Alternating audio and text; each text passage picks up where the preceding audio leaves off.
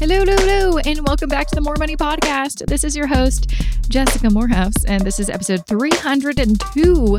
And for this episode, well, if you are a small business owner like myself, or a freelancer, or a contract worker, or have a side hustle, or maybe you are not any of those, but maybe you're curious about it, or what you wish to be, aspire to be one day, well, this is the episode that you're definitely going to want to listen to. I find myself looking online, there's a lot of information that is like aspirational or like motivational about, hey, quitting your 9 to 5, et cetera, et cetera.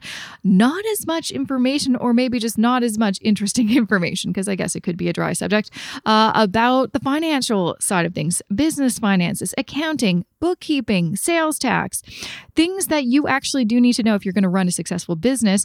And for me, I've made a few, blog posts and videos on my YouTube channel. Check me out under Jessica Morehouse, about these things, just because I'm like, well, I know this stuff, and who else would, I'm sure someone else would be interested in this kind of stuff. And, I like talking about money. But as I was making these YouTube videos, I was discovering a bunch of other YouTube channels, and that is where I stumbled upon the wonderful Joe Collins of Avalon Accounting.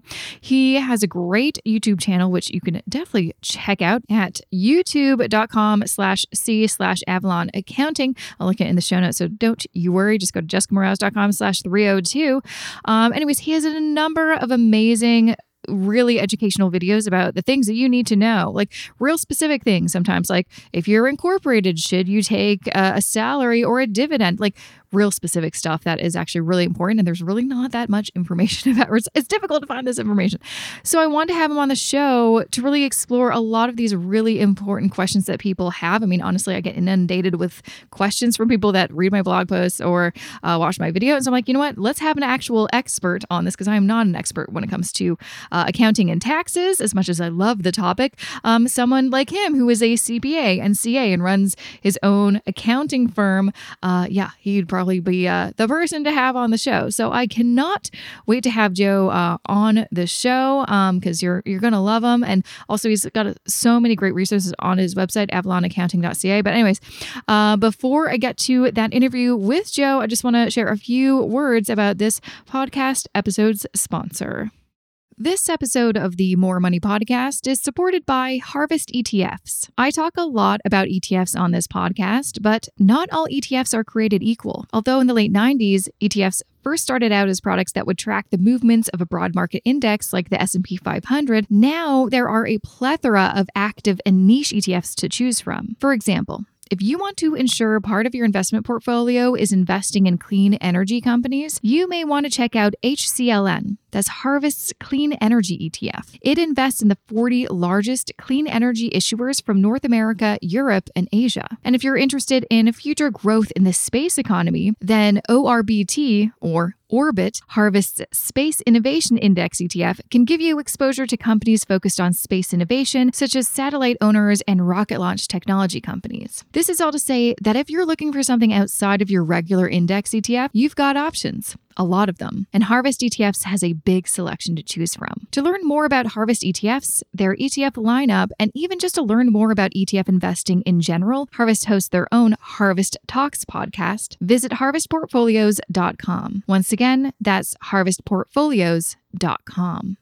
Welcome to the More Money Podcast, Joe. I'm so excited to have you on the show. Yeah, really happy to be here. Happy to chat with you today. Really Absolutely. Well, I discovered you, I think, I don't know when. It was either this spring or the previous spring, 2020 and 2021 kind of melded together. So I don't remember even what year it was. But I found your YouTube channel and binged a bunch of videos. I'm like, oh my gosh, this guy explains such complex things so simply. And I find, because I have a few videos on my channel just about like my experience as a small business and just like, things that I've had to do, like how to sign up for GST, HST. And so I get so many comments being like, this stuff is so complicated, or I wish there's more information about this. So I'm so glad I found you, because I'm like, well, what better, topic to explore in this episode, but also, what better guest to have than someone who, has his own accounting firm that can answer those questions that everyone has. Yeah, maybe that's why there's not that many channels like that out there. All the accountants are really busy right now. Fair enough. I mean, yeah, that's I guess a good spot to be in, but I feel like, and you might agree, because of the pandemic, I feel like small businesses have kind of exploded. Everyone is starting a side hustle or taking the big leap, so many people are leaving their jobs, right? You see that in the media. Everyone like the big, the big exit or something like that. So Yeah. So people, are taking this, making a big change. But what I even found when I left my job almost 5 years ago now and I really didn't know what I was doing. I had a bare minimum idea of how to run a business. It isn't sometimes super easy to understand this information. And the government's website isn't sometimes very easy to really grasp, but what do you want? I don't want to break a law here. So we have lots of things to talk about, and we're going to dive in. I've got a list of questions, but before we really dive in, tell me a little bit about yourself and your accounting firm, and because I know what attracted me to you and your firm is you really do focus on small businesses, and I feel like a lot of accounting firms are like, oh, you don't have enough money, bye. Yeah, that's definitely a sentiment people get. So yeah, I started Avalon about 6.5 years ago. And it was for really that reason. I got into accounting actually after sort of some failed attempts at entrepreneurship. Oh, interesting. I had tried to start a few businesses and they kept I kept falling flat on my face. So I could never seem to separate myself from the $100 it took to get a business license. Yeah. So it shows you how strong of an entrepreneur I was. But I thought, okay, well, if I can't be an entrepreneur, I at least want to help them. I want to be part of that world. And I thought, okay, what are my talents? And I thought I was pretty good with numbers. So decided to go back to school and do my accounting designation. And sort of fell into that. I fell into being like my own business as an accounting firm. But that wasn't really the purpose. The purpose was really just to be helpful to small business owners and be in that world. So it kind of all worked out really well. Yeah. I'm curious, as you mentioned it, what were some of those businesses that did not work out? Oh, I had one was a house organization service. I like to organize things and label. I love that. Yeah, label. I like to label all my spices and have all my pantry organized, Instagram style. Nice. Another one was a coffee roastery. I visited a plantation in Australia, and I was like, "Oh man, this is awesome!" And I love coffee, and thought to do that. But I was like, "Oh man, there's so many coffee roasteries out there already started." I was going to be the first coffee roastery or something. Oh, I like the organization. Like that would be up my alley too. Because you know what? I feel like that makes a lot of sense that you'd be into that being an accountant, like organization and structure makes a lot of sense actually. Yeah. I still love doing it, but mostly for myself. Yeah, that's awesome. Well, maybe that could be your second life. Once you, retire early or something like that, that could be your second thing. Well, that's awesome. I'm curious, why did you really want to focus on helping small businesses? Because, I find kind of on the other side of things, financial planners, I find there's not a lot of financial planners that will help people with low income because you just don't make that much money. You make money with high net worth people. And I kind of find that with accountants. I get so many requests from people like, hey, do you have any recommendations for accountants? And I know a few, but as they grow, even my accountant, she's kind of letting some customers go because they just don't, they aren't bigger businesses and stuff like that. And so why did you want to make sure you kind of helped, I know you help kind of all varieties of companies, but also, especially starting a YouTube channel, helping, people just starting out. Yeah, well, you hit the nail on the head, which is it's challenging to service, startup businesses because they don't have a lot of capital or money to spend. So the YouTube channel is a big part of that. I think, we try to put out as much free information as we can. And that works in a couple ways. So one is that, we feel good when we tell people okay, you wouldn't be able to afford us quite yet. But please use all this information that we're trying to put out there because you can help yourself with it.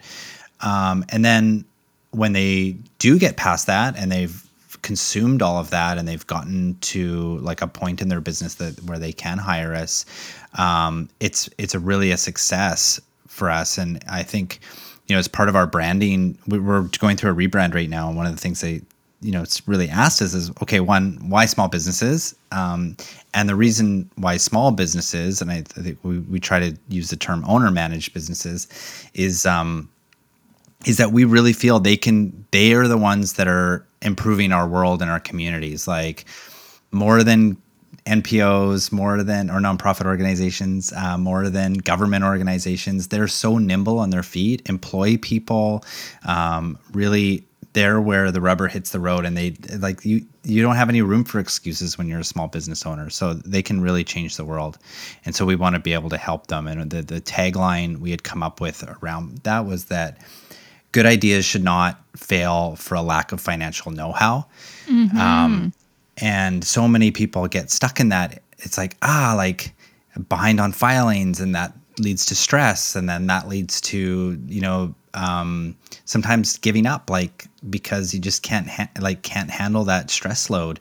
So we want to minimize that. I think that's part of our mission, is to minimize that that worry, and like the filing, like you mentioned, how complex it all can be. We just want to simplify it and make sure people know that, hey, this is something we can do together. Yeah, like you said, it is not easy. And it's one of those things that I've been reflecting on a lot, especially since it seems like more and more people are starting their own small businesses and, sharing about it on social media. And it's interesting being someone who's been doing this for 5 years now. And I really have been through an evolution from where I started to where I am now. I'm like, oh, it's night and day.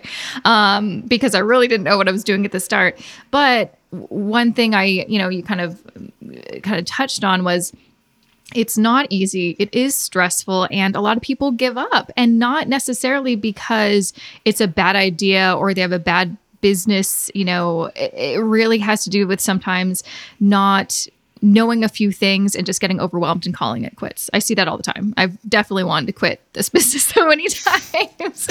But so I guess I'd like to kind of know, what are some things that, especially you startups or owner managed companies, especially, when you're just starting out, how can you prevent some things that I see all the time, like, overstress, burnout, especially. I see burnout, especially in like the first 1 or 2 years, is pretty common.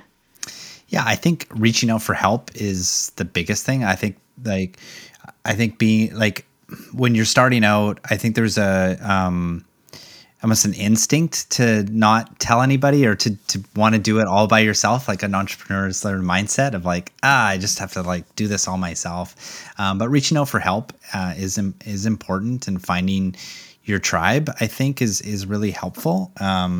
Whether it be financial information or marketing, or even just other people that are in the same place that you are, it can be really helpful for a lot of people, just to bounce ideas off of, and that. So that, I think that's probably one of the biggest places to start. More specifically for finances, if people don't want to get off to a bad start, is to really just, as simple as opening a bank account that's business only, and using a separate credit card. It could be a personal card, and just worry about that too much, but keeping the data set separate, and almost the mentality shift of having this business sort of birthed into the world as its own being, and taking care of it and thinking of it as separate from you is one of the biggest mindsets we try to get new business owners to think about. Yeah, no, that's so helpful. And that's when I had kind of my side hustle before I made this full time, I don't think I had that differentiation really.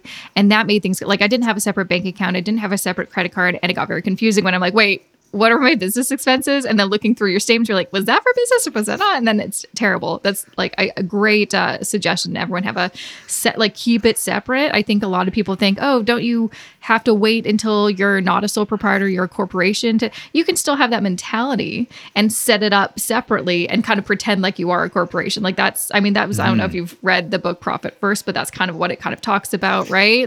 Yeah. I actually did a book review on Profit First. There you go. And it's like, I didn't read that until like a year ago, I'm like, well, this would have been helpful my first year of business and had some really good tips. But it's like getting yourself in the mindset that this isn't just like a home run business, you know, or people are like, oh, I just work from home or I'm self-employed, but thinking of it more as like, no, this is a business. This is separate from me personally, and having that differentiation. So besides having a separate bank account and credit card, one thing that I see a lot is when people are just getting started and they're like, okay, what's my first step? They always get stuck on this idea of registering a business. They're like, should I register? Do I have to register? What does that actually mean to register a business? Do you want to kind of share a little bit more about that? Like talking more about if you're going to be a sole proprietor? And what does a sole proprietor actually mean for anyone who doesn't know? Yeah. So as a sole proprietor, I mean, it is you legally. Legally, it's the same entity as you personally. So that's all that sole proprietor really means. You file a T1 tax return and have a business schedule that you fill out. So legally, it's the same person as you. But as far as registration goes, really, there's not a ton to do. I mean, GST, HST is the number one thing. I like, you know, if you were going to get a business number, you register with CRA. If you're under 30,000 over a rolling 4-quarter period, I guess, speak as an accountant, like. Yeah. Pretty much over the last year, if you are under 30,000, you don't have to register. So you could really run a sole proprietorship with nothing but a municipal business license. I think that's the only thing you would really need, depending on the municipality you're in. I think that's pretty much it. But then, you know, I think what we try to stress is that, you know, you should be targeting more than 30,000. I hope your goals are more than 30,000 a year. And to run that business, just register early, because you do get money back and stuff. So GST, HST seems to be a sticking point for people, but it's actually not a super complicated tax. It's not, but it can be. and it can actually win. Yeah, it can win for you. I think for one, I try to say, you know, if you're a service-based company and you're not charging GST, like your clients might think like, what is going on with this person? Like, how small are they? Or, you know, or that. And then if you're buying a computer or something, you get that money back. So worthwhile to register for GST, HST. Just do you want to kind of explain what you mean? Because I'm sure someone's listening like, what do you mean by getting my money back? So you're talking about input tax credits? Yeah. So GST, HST is a refundable tax. And it's supposed to be charged to the end user, either like the end consumer of something. So if you're running a business and you're charged GST or HST, they call those input tax credits, and you get that money back. So if I buy $1,000 computer and I pay 13% HST, it's $130. When I go to file my HST return, I just put input tax credit, $130 in there. You get that $130 back. Cash money. There's no like percentage or anything. You get it back fully, with the idea that you're going to charge your end user the GST and HST on your services. So it's worthwhile. It can add up. It really can add up. And for most, if you're working as a say a digital marketer or something, you have business end clients, they get that money, the money that you charge for HST, they get that back too. So I think there's some reluctance around how much more it looks to charge when you have HST on your invoice. But they get that money back too. It's something worthwhile explaining to your clients if you get any pushback about charging HST. How do they get that money back? Do you want to kind of explain that a little bit further? Yeah, so for their business, your service becomes their input tax credit. So it's passed along. I think it's passed along to the end user, the consumer at the very, very end of the product cycle. Right. So yeah. But yeah, like for instance, if I'm hire contractors and they run their own businesses, I charge them GST, HST, and then it's kind of, and then they hire a contractor and something like that. Yeah. We all kind of get that money back, but the end user, the customer at the end of it will have to pay for it. But what I've personally found, because I have heard that, like, oh, well, won't it look like I'm charging more money to my customer and they won't want to buy my thing or hire me? It's like, when do you actually pay attention to tax? Like when you're buying something as a consumer, right? Like rarely do you, like I've never been, it's shipping. People will be like, oh no, well, I'm not buying it if it's not free shipping. But when it's sales tax, you don't really care, right? Yeah. So it's not really, about it. People forget about it. It's kind of out of sight or mind. Now, One thing, obviously, when you're doing something like that is got to keep things organized. And I think that is a big struggle for people, unlike you, who love to organize things. How do you set that up? Is a spreadsheet a good place to start when you're just beginning? Or should you really take a look at some accounting software? Or is it worth it to hire a bookkeeper? What makes the most sense? Yeah, I'm a big proponent of spreadsheets to start. We have a free template on our YouTube channel. So there's a free Google Sheet bookkeeping template, which includes awesome. GST, HST. I think it's our number one video. It's downloaded a lot. Yeah, we get a lot of good feedback on it. And I still get requests for people to edit it. You have to take a copy. Yeah. You have to take a copy. But that's probably the best place to start is with a spreadsheet and get to know how it actually works. And what I like to recommend a lot is like, you don't have to jump to the software. You kind of know, if you know the background workings, you know how much time it's saving you. So if you're like going through and you're invoicing and you're creating a Google Sheet or a Google Doc or something like that, and you're playing around with that, maybe software starts to make sense. If you're charging multi-currency, if you're charging USD to your US clients, maybe software makes a lot of sense. But if you have like super simple business, money in, money out, a spreadsheet can work really well. And, everything that's going in it and how it works. And that can work for a lot of people long-term. Absolutely. Yeah, that's where I started because I think also too, when you're a startup, you're like, how can we stay within our budget and not spend any money? And so starting with a spreadsheet that's free is always a good, place to start. But I think, like you mentioned, it's like, you'll definitely know at what point in your business you're like, we need, this is taking up too much time, which is preventing us from earning more money in our business. So maybe it makes sense to do this.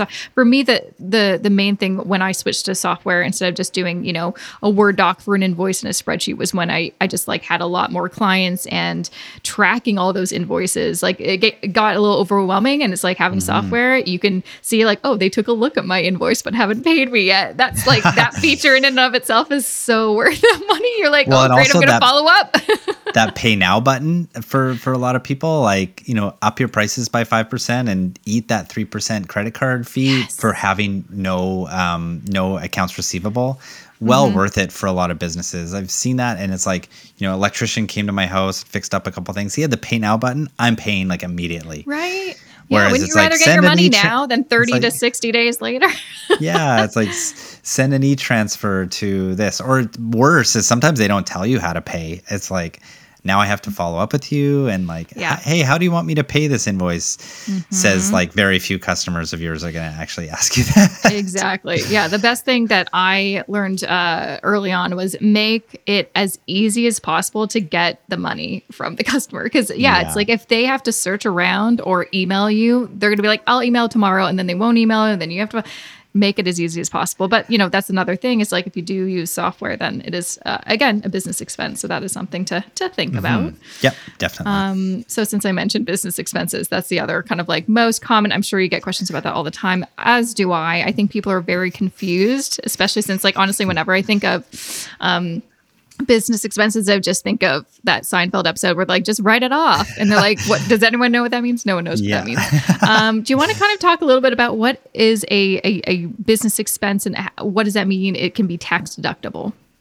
Yeah, definitely. So, I think I do get the question a lot of like very individual type expenses. Can I expense blank? And it's, and the answer is almost always, it depends.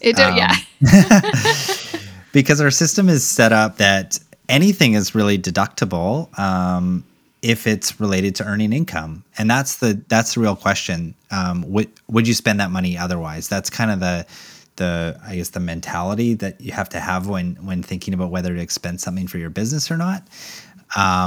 So, with some exceptions. So, of course, meals and entertainment and like yachts and things like that, like you can't, there's some specific exclusions, golf dues and things that are in there, but for the most part, I have a client that deducts horse grooming for her business because the product that she sells is used in the horse community, and she uses her horse for some for some promotional activity and things.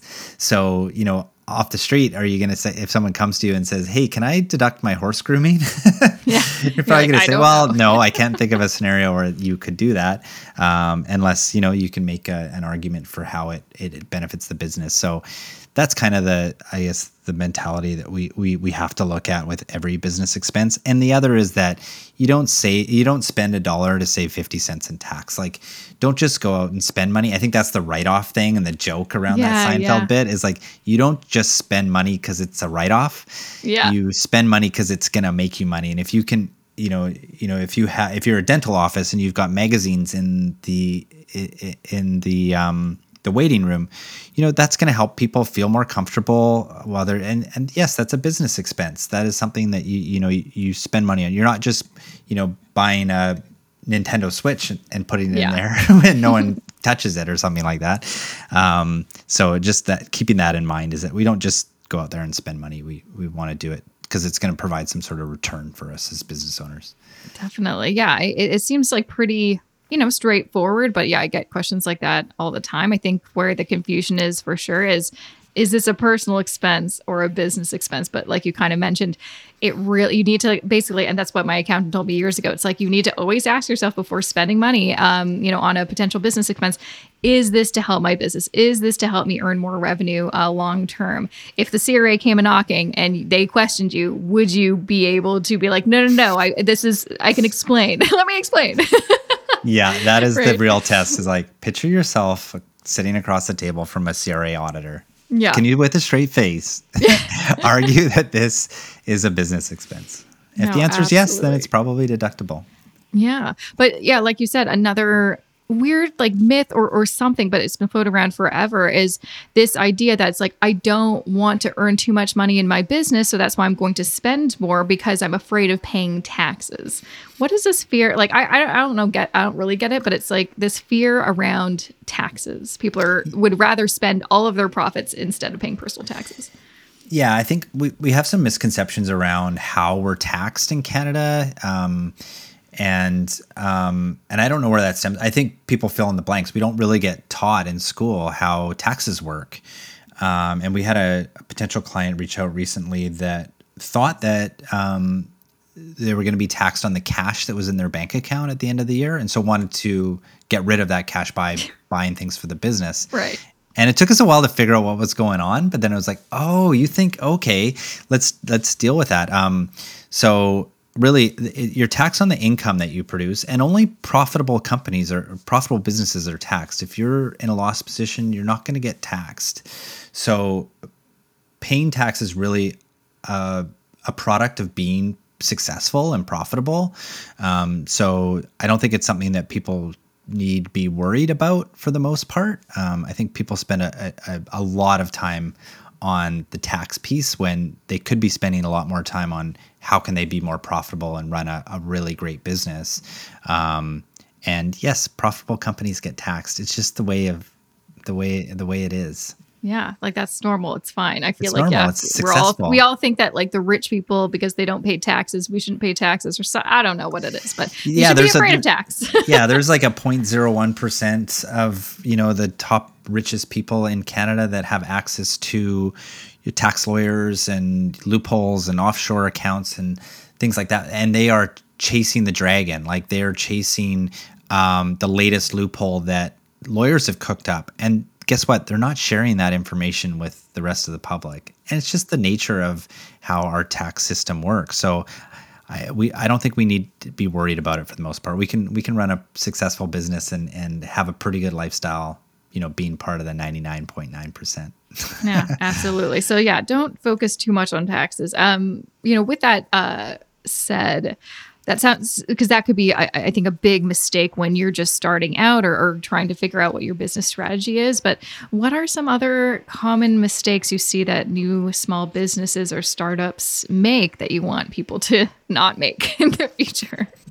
Yeah, definitely the tax piece is a bit much sometimes. It's kind of like putting the cart before the horse. But the other things we see, I think, and honestly, like, for me, this might be the wrong sentiment, but they reach out and try to get everything perfected in their systems and everything early, get accounting all lined up and bookkeeping and everything.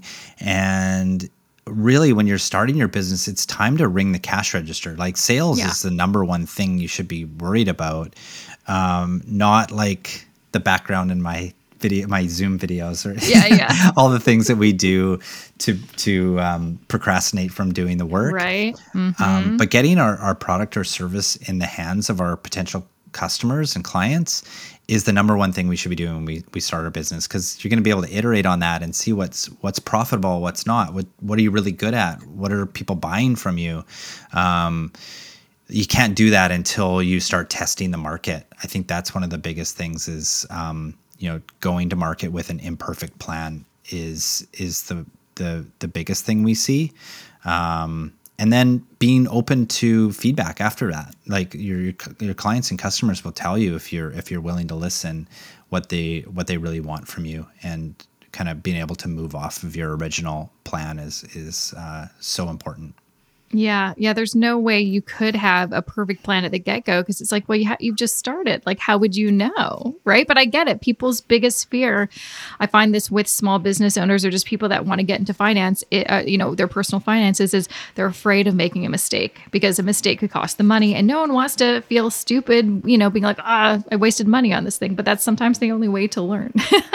But yeah, I think that you have great advice. Is your number one priority at the beginning should be making your business profitable, and the other things that's what I see that with so many people. They want to line up all of these. Oh, I've got my bookkeeper, my accountant, and I have this person and this person, or like they get a full staff before really getting off the ground. It's like, start small and then slowly expand. Yeah, it's with software too. We see it with software. With people is one thing, and then software is the other. And you see, wow, this piece of software is gonna, help my business go from 0 to 100, and it's hard to know that at the beginning. I think you fill in systems. That's why the spreadsheets are, start with a spreadsheet for pretty much anything that you're creating. I still use spreadsheets, so many spreadsheets for my business, because it's like I use software, but with software, it can get so easy to go down the rabbit hole and just spend so much money on software. Because some of these softwares are like thousands of dollars. You're like, oh, but it says it's going to help me grow my business, and don't I want? It's like, again, it's like you don't need to have everything. And then for me, because I track my expenses and everything like that, I'm always taking a look at like, am I even using this program anymore? No, I'm going to cancel it, because that's, money out of my pocket that I don't need. Yeah, we actually will do a general ledger report for the businesses we work with sometimes. Just, here's your software for the last 3 months. Like, can you just comb through this and see what you're still using and what you're not? And that can honestly be a huge money saver. They're like, oh no, I'm still paying for blank. Yep. I see that too with, especially because you kind of mentioned this, a lot of people feel like they need to get the best equipment, like, especially like, for example, if you want to start a podcast or a YouTube channel and stuff like that, people think you need to have all of the bells and whistles. It's like, you really don't. Like, some of the best channels started out with like a phone, or just like, very basic stuff. Like, you don't need the best stuff. My podcast equipment is the same Focusrite box I've been using for 6 years. It's great. I'm going to use it until it dies.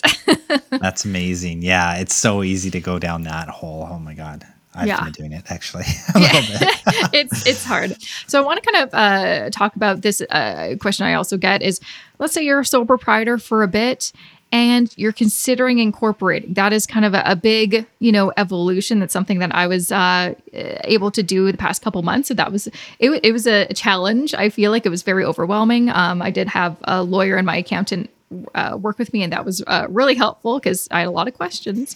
But the biggest thing at the get-go was, for me, figuring out, does it make sense for me to go? I was a sole proprietor for, over 4 years. It was a big decision. So when people are considering that, why should someone incorporate if they have maybe been fine as a sole proprietor? What are some of the things that might be good for them? Yeah. So, two main reasons. One, legal. If you do speak to a lawyer and they say, hey, you've got a risky business here and you should be incorporated to provide that added liability protection, no arguments there. You just go out and get incorporated. I think that trumps all other considerations. But if we're into the other other considerations like tax. I think tax would be really the only other consideration. Then, it's important to understand how that's going to help you save tax in the long run. Or if it is, I think people jump to incorporation on tax because they think, that's going to help them and you get access to low corporate tax rates and things. But you think of it in terms of yourself, like your whole financial outlook.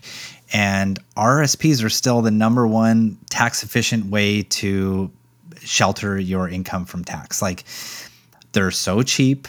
You can go robo-investor and just dump money in there, and you get lots of room for a lot of people. Like, it's like if you're making 156,000 or something and under, like, and you put 18% a year away, like you're going to be sitting pretty. Yeah. So I don't think that should be underestimated. I think people jump to incorporation when RSPs can work. But there's other considerations. I mean, if you're trying to grow your business, I think that's one. So if you are looking at expanding your business long term, creating some real value in it where it could sell, then incorporation earlier than that 156,000 can make sense. And the reason why those low corporate tax rates are there for a reason. They're a policy decision on the government of Canada's part to encourage small businesses to grow. So you get taxed somewhere between 9 and 15%, depending on the province that you're in, for your small business every year, and you can retain more cash in the company. And what that means is that you can buy more equipment, hire more people. You've got more of your profits available to reinvest in yourself. So that's a really important consideration. I think if you're intent on growing, then to like $1 million plus of sales, then it really makes a lot of sense to incorporate because you can maintain profitability and keep doubling down on the investment in your business.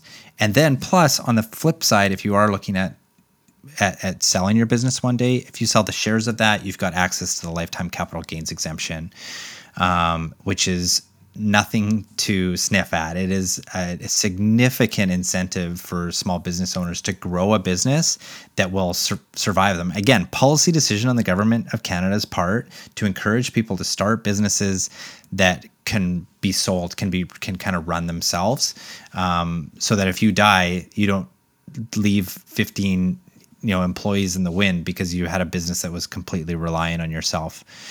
So that's over $900,000 in tax-free income that you can get by selling the shares of your qualified small business corporation. So that's a definition there. So helpful. And I think that's another thing to think about. I think, if you want to start a business and eventually want to maybe leave it to your children or grandkids, like that, like you said, it's like once you're incorporated, that entity will, surpass you if you die or leave. So it'll still exist. So that's another thing to think about.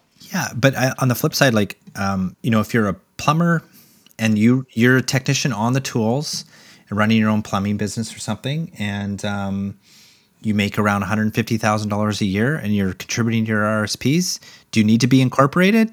Probably not. You can insure yourself out of liability. So you have, professional liability insurance, and you can cruise with that, just a personal tax return, and, contribute to your RSPs and do your thing. Yeah, no, I think I watched one of your videos about this. That's why it's like so familiar. Like, yeah, actually, when I was still like considering, like, should I not? Like, I'm not sure. My biggest thing, and I kept on talking to my accountant about this, was I'm like, well, I still have plenty of RSP room, so I don't think it makes sense. Like, I'm just gonna probably do that until I max it out, and then need some other way to be, tax efficient. And so that's actually pretty much what I did for 4 years, and that worked well for me. But also another, consideration was as my business was expanding, and I just wanted to have a little bit more protection because I do talk about personal finances and have an investing course. I'm like, I don't want anyone to, sue me personally, you know what I mean? Yeah. And so I wanted to, have that extra protection on top of my professional liability insurance for sure. Yeah, so. And that's where it can make a lot of sense. And like I said, trumps all. The legality trumps all. Yeah. So one kind of last thing I want to chat about is scaling your business, growing your business, outsourcing. Again, this is something that I've personally experienced doing pretty much every single job in my business in year one, burning myself out, don't recommend. And then slowly kind of, now I just hire contractors for specific tasks. I found personally it's very difficult to find a unicorn, like a duplication of me who knows how to do all these different things. So it makes sense for me just to find like experts in certain fields. Like, oh, great, you're, my podcast editor, you're an expert with editing. You're going to do that specifically. I'm not going to ask him to do my video editing. I'm going to get someone specific for that task. So for me, it's taken me years to kind of find the right people and really determine what can I outsource so I can have more time to build other parts of my business so I can be more profitable. It's not as easy as it sounds. So where should people, when they're thinking of like, I need help, where should they start? Because it can be like, there's so many things that you can do. And everyone I talk to, like, just get a virtual assistant. And it's like, but maybe that's not the right fit. Yeah. Oh man, we've done a lot of work on this, and I think every entrepreneur goes through their journey with this on how to scale. A really challenging thing to do, and I don't think it's enough credit. When you meet someone with $1 million business, like, give them a pat on the back, because that is not an easy thing to accomplish. How I try to think about it now, and I wish I had listened to Michael Gerber a little bit more, was the organizational chart on a business. Most businesses of a certain size look the same, and they look the same for a good reason, because it works. It is the way that businesses are structured. I think I spent a lot of time, growing my business and thinking that, we're special and we're a flat organization and we're this and we're that. And now that, we've surpassed that, it's like, oh, okay, we kind of look the same as every other business internally and from an org chart perspective. I mean, we allow people, we want to hear from people and keep it flat that way, but it still looks kind of the same. And so how I structure that is kind of, one is knowing yourself. So being fully honest with yourself as an owner on what you're good at and what you're not. And that makes it really clear that you don't actually want to hire another you, because you want to do more of the things you like. You don't want someone else wanting to do all the things that you like too, because then you're going to double down on all the stuff you guys like to do and neglect all that other stuff. So you want to find someone that's complementary. But, from a cost perspective, it's actually makes sense to kind of work a certain way in the org chart.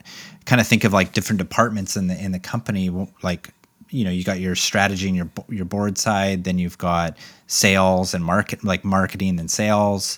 Then you've got some sort of production work. So all the stuff that goes into producing whatever it is you're producing, whether it be services or delivering services or products or whatever. Then you've got sort of administrative HR things, or all the background stuff that has to go on, responding to emails, lining things up, doing all of that. And then you've got your finance side, so making sure the money is counted, invoices go out, you get paid, all of that. So we kind of work backwards out of that. So finance is kind of the number one thing you can outsource early, I think. And I'm not just saying that because we work in that finance outsourcing, but it tends to be something that it's kind of low impact to the business, but still really important. Like, owners shouldn't really be doing, long-term, all their finances, because there's people that are really good at it. They do it really efficiently. And as a business owner, are you really adding a ton of value by doing your own bookkeeping? Like, I don't think so. And then admin. So the VA piece is huge. Like, having somebody there that can handle all of the traffic. I think that's one way to put like what we do as entrepreneurs is like handle traffic. There's so much traffic that's thrown at us, and have someone there that can deflect the low quality traffic for us, frees us up to think about the more impactful things like production, like producing what we're actually selling and getting better at that, and listening to our customers about what they like, what they don't like, making things better. We can spend more time in there, which means we can spend more time in sales and marketing. As we move in that direction, higher and higher value stuff, all the way to the board level, which is strategy level, which is the highest value things that we can be doing as entrepreneurs, is the strategy around what our business is. Because guess what? No one sees our business like we do. Like, being the owner, we see how it all fits together, the moving parts, the trade-offs that we have to make, all of that stuff. And that's where we can really, I think, add value. But where we like individually are in the company can vary a little bit. So knowing your strengths makes you kind of like zero in on, you know what, I'm an operations like person. I know how this stuff works. So I'm going to really double down on that, but I'm going to outsource maybe some of my marketing work. You know, that might be a way that you can, once you're done with the finance and admin stuff, like where you can be really impactful in your business can depend on your strengths. Yeah, absolutely. Yeah, no, the first person I hired was an accountant just to make things just like, you know, helpful, especially during that first year. I highly recommend it. But yeah, this year I finally, after doing my own books for 4 years, I'm like, why am I still I think part of it, especially because it's like, I run this like personal finance company. I felt like I had to, that, you know, but I'm like, I don't have to. Just because I know how to do something does not mean I have to do it. And it does take me a lot of time. And I really don't, like, I used to enjoy it. I'm like, I don't want to enjoy it anymore. It's annoying. And so I hired a bookkeeper. I'm like, well, that was easy. And I should have done that a long time ago. And it's also too, like, I switched accounting softwares. And so for me, it would have taken me so long to like learn how to use this new program. And she was already an expert with it. So I'm like, this is kind of a no-brainer. It's, yeah, like you said, it's really taking a look at what is something that's taking me a lot of time and time away from, you know, building my business or being more profitable. For me, it was like, yeah, actually the bookkeeping was taking me hours and that was not efficient. So yeah, it can be finicky, right? If you're not doing it day in and day out, you're coming in once a week or once a month and you're trying to, oh yeah, I got to figure out how to do this thing, or this thing's left over from last month. And now it becomes an albatross and it's hard to shake. So yeah, really important to outsource those kinds of things where there's a lot of help out there that's really good at it. And it frees you up to do so much more impactful things, I think. But in the beginning, I mean, yes, chief bottle washer, like we do it all. We have to. Yeah. It's just part of it. You know, I think I was reading the David C. Baker book last night, The Business of Expertise. And he talks about that quite a bit as number one, like you got to know what you like and what you don't. But in the beginning, you have to be disciplined about the things you don't like doing. Like it's easy to just focus on the stuff you enjoy, but we still have to do all those things we don't enjoy in the beginning. It's just the nature of running a business. It's just how it goes. Yeah. It gets easier. That's kind of the big benefit of sticking to it and just taking, you know, just being in your business for a longer period of time it gets better. The first year for me, it was like just... it was not a train wreck, but it was the most tiring year of my life because I'm like, oh gosh, I really need to make this work. Otherwise it's not going to be pretty. So, And that was the same way. First year or two was just burning the candle at both ends. It was so much work, but I mean, that's your garage story, right? That's what you go back to and the beginnings and how you survived it. And that's the fun stuff to look back on later. Yeah, exactly. To be like, oh, look at that. And look at where I am now. No, that's the best part. So, you know, I'm going to let you go soon, but you mentioned you have so many, and it's true. It's like, that's how I found you. So many great freebies, great YouTube channel that talks about such specific, like, questions that you cannot find the answers to online. You have them in your YouTube channel, but also like I download a bunch of your freebies too to take a look. And there's so many great resources. You want to kind of share where people can find this? What are some things that they can find on your website? Yeah, so we're actually launching a new website in November. It's very soon. Yeah, so we got a new resource center coming through there. So we try to really make it really easy to navigate, download, all of that, and new branding and everything. So we're really excited. Awesome. So that'll be launching early November, and it's avalonaccounting.ca. It's all there right now, but it's going to look nicer in November. But then I've been doubling down on YouTube because I just have so much fun with it. And so it's just Avalon Accounting is the YouTube channel, and try to putting out a lot of hopefully useful information for Canadian entrepreneurs there. Yeah. Well, that's the other thing. There's not a lot of information when it comes to taxes or small business for Canadians. That's the other thing I hear. Very hard to find this specific information for Canadians. So your stuff is very valuable. Yeah, I wanted to be really specific because looking for that kind of help on, it's nice to have somebody that can explain things to you for the specific situation. I didn't see anything out there for Canadians, really. No, there's like nothing, which is Yeah. why I found you very easy. I'm like, oh, finally. Awesome. Well, thank you so much for taking the time to come on the show and answer all my questions. I'm sure people will have more questions for you. So you can subscribe to his YouTube channel or visit his website. Is there anywhere they can follow you on? Are you on that Gram? Are you on Twitter? Yeah, so a couple Instagram. So one is Avalon Accounting, or Avalon CPA is our Instagram handle. My assistant trying to convince me to get onto TikTok. I've done one like rough one, but I don't know.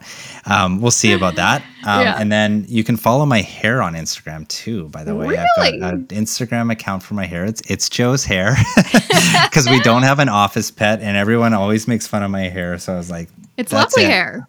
That's it. I'm making an Instagram account for my hair. I love it. That's a joke one, but it is there. I post to it once in a while. I love it. That's amazing. Well, thanks again for taking the time to come on the show. Awesome. Thanks so much, Jessica, for having me. And that was episode 302 with Joe Collins. He's the partner and owner of Avalon Accounting. You can find more information about that at avalonaccounting.ca. You can follow them on Twitter at Avalon CPA, as well as Instagram at Avalon CPA. And like I mentioned, and there's so many great resources on his YouTube channel, youtube.com/c/Avalon Accounting. I will include all this really helpful information. And also he has great, honestly, I've downloaded them, online courses and free guides on his website, avalonaccounting.ca. But anyways, check him out on the YouTube. Like he's awesome. And he's just like the nicest guy. So make sure to check all that. Again, I'm going to link everything in the show notes, jessicamorehouse.com/302. So make sure to check out the show notes for this episode. Okay, got lots to share with y'all. So stick around. I just want to share a few words about this podcast episode's sponsor. This episode of the More Money Podcast is supported by Harvest ETFs. Looking to add some sustainability or growth equities to your portfolio, but still want to be a long-term index investor like myself? Well, that's why I've got index funds in my core portfolio and a satellite portfolio to explore other types of securities that are non-index based. Now, some investors like to use their satellite portfolio to pick stocks, but you can also use it to invest in specific ETFs for potential higher returns without having to sacrifice diversification. For example, I know a lot of us want to invest in clean energy companies to put our dollars where our values are, but it may not make sense to invest in 40 different clean energy stocks. Instead, you can just buy HCLN, Harvest's clean energy ETF that gives you exposure to the 40 largest clean energy issuers from North America, Europe, and Asia. Or maybe you want to invest in blockchain technologies. Instead of picking a handful of companies to invest in, you could just buy HBLK, Harvest's Blockchain Technologies ETF, which holds almost 50 different companies inside it. This is all to say that if you're looking for something outside of your regular index ETF, you've got options, a lot of them. And Harvest ETFs has a big selection to choose from. To learn more about Harvest ETFs, their ETF lineup, and even just to learn more about ETF investing in general, Harvest hosts their own Harvest Talks podcast. Visit harvestportfolios.com. Once again, that's harvestportfolios.com. Okay, so what are some things that I've got to share with you? Well, obviously, I dropped the big bomb last week that after a month, but it felt like a year of house hunting, me and my husband have found a house. So honestly, there's only going to be a few more weeks that we're living in this townhouse. Then we're going to be a bit displaced, living in an Airbnb, then going to my parents' house for a couple weeks, and then we'll be in our new place in the new year. And I can't wait because honestly, I have so many ideas about setting up a proper podcast studio. You know, maybe even get like a different microphone. I don't know. Like let's do something. I've been using this microphone, which is fine. It's great. I mean, my husband's the expert in this field. He's the one that chose this mic for me for 6+ years. But I'm like, is it time to change? I don't know. Maybe. I don't know. I'm gonna see what's out there and see what's going on. But also like get things like, you know, some like sound proofing panels. No, they're not called soundproofing. I remember I was saying that, and my husband Josh is like, no, it's not soundproofing. It's some other thing. Sound muffling? I don't know. My editor's going to listen to this and he's probably just like pulling his hair out. Anyways, lots of exciting things. With that. But anyway, so I don't even know what to share with you because nothing has happened yet. I'm not even in the place, but I'm looking forward to just like having a proper studio and setup and making more YouTube videos, because I'll also have like a proper place where I can set up the lights and whatnot, as opposed to just having this one tiny second bedroom that was my office, YouTube studio, podcast studio, and everything in between. So yeah, that's very exciting. Another thing I want to remind you of, if you're just jumping into the show, I'm always giving away things, mainly books, because why not?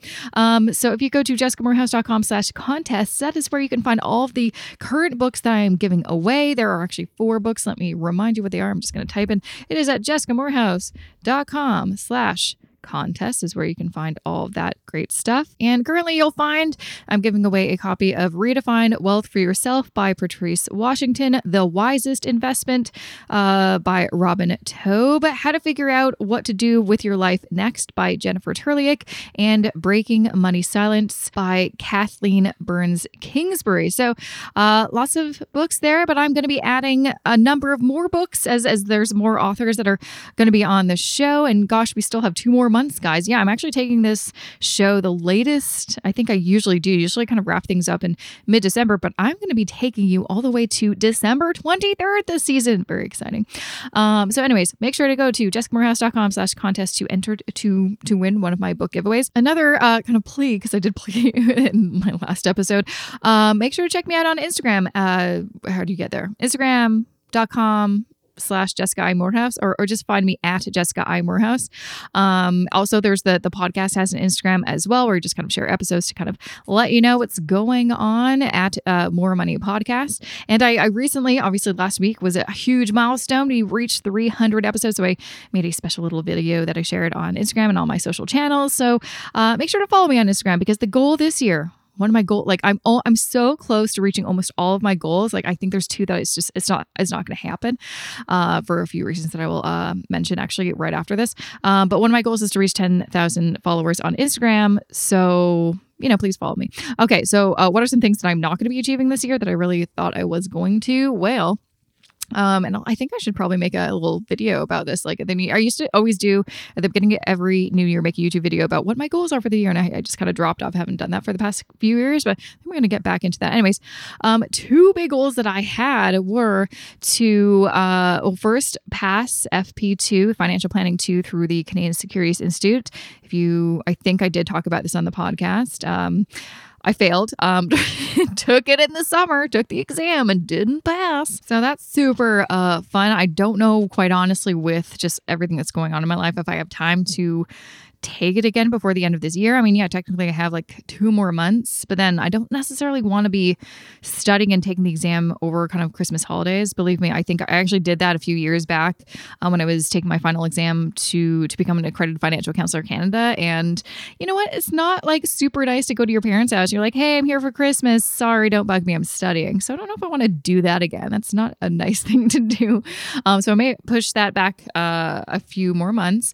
But the other thing that I wanted to do as well, kind of in conjunction when I was doing that, was I've been talking a lot about my second course. So I obviously have my Wealth Building Blueprint for Canadians Investing course that is available, jessicamorehouse.com/WBB, or just go to my website or the show notes. There's a link in there so you can apply to enroll. But I wanted to create a precursor to that course that is more about financial planning, like a do-it-yourself financial planning course. And it just keeps on getting delayed for a number of reasons. I mean, the big reason was like my whole fall was just taken over by selling and buying a place. So I don't think I'm going to be crossing those off this year. So I should probably change the timeline on the landing page for my waitlist for that second course. But I think I'm going to try really hard to make it happen. So it is available early 2022. I just want to make sure it's really amazing, and I'm a perfectionist, so this is why these things take forever, basically. So anyways, that's the update on that. If you're wondering what the hell is going on with that course, it's not done yet because life took over and these things happen. Anyways, that is probably way too much talking for you. So thank you so much for listening. I will see you back here next Wednesday with a fresh new episode of the More Money Podcast. A big shout out to my podcast editor, Matt Rideout. If anyone's ever looking for a podcast editor, I know a guy. His name is Matt. He does my show and he's great. So thanks for listening. I'll see you back here next week.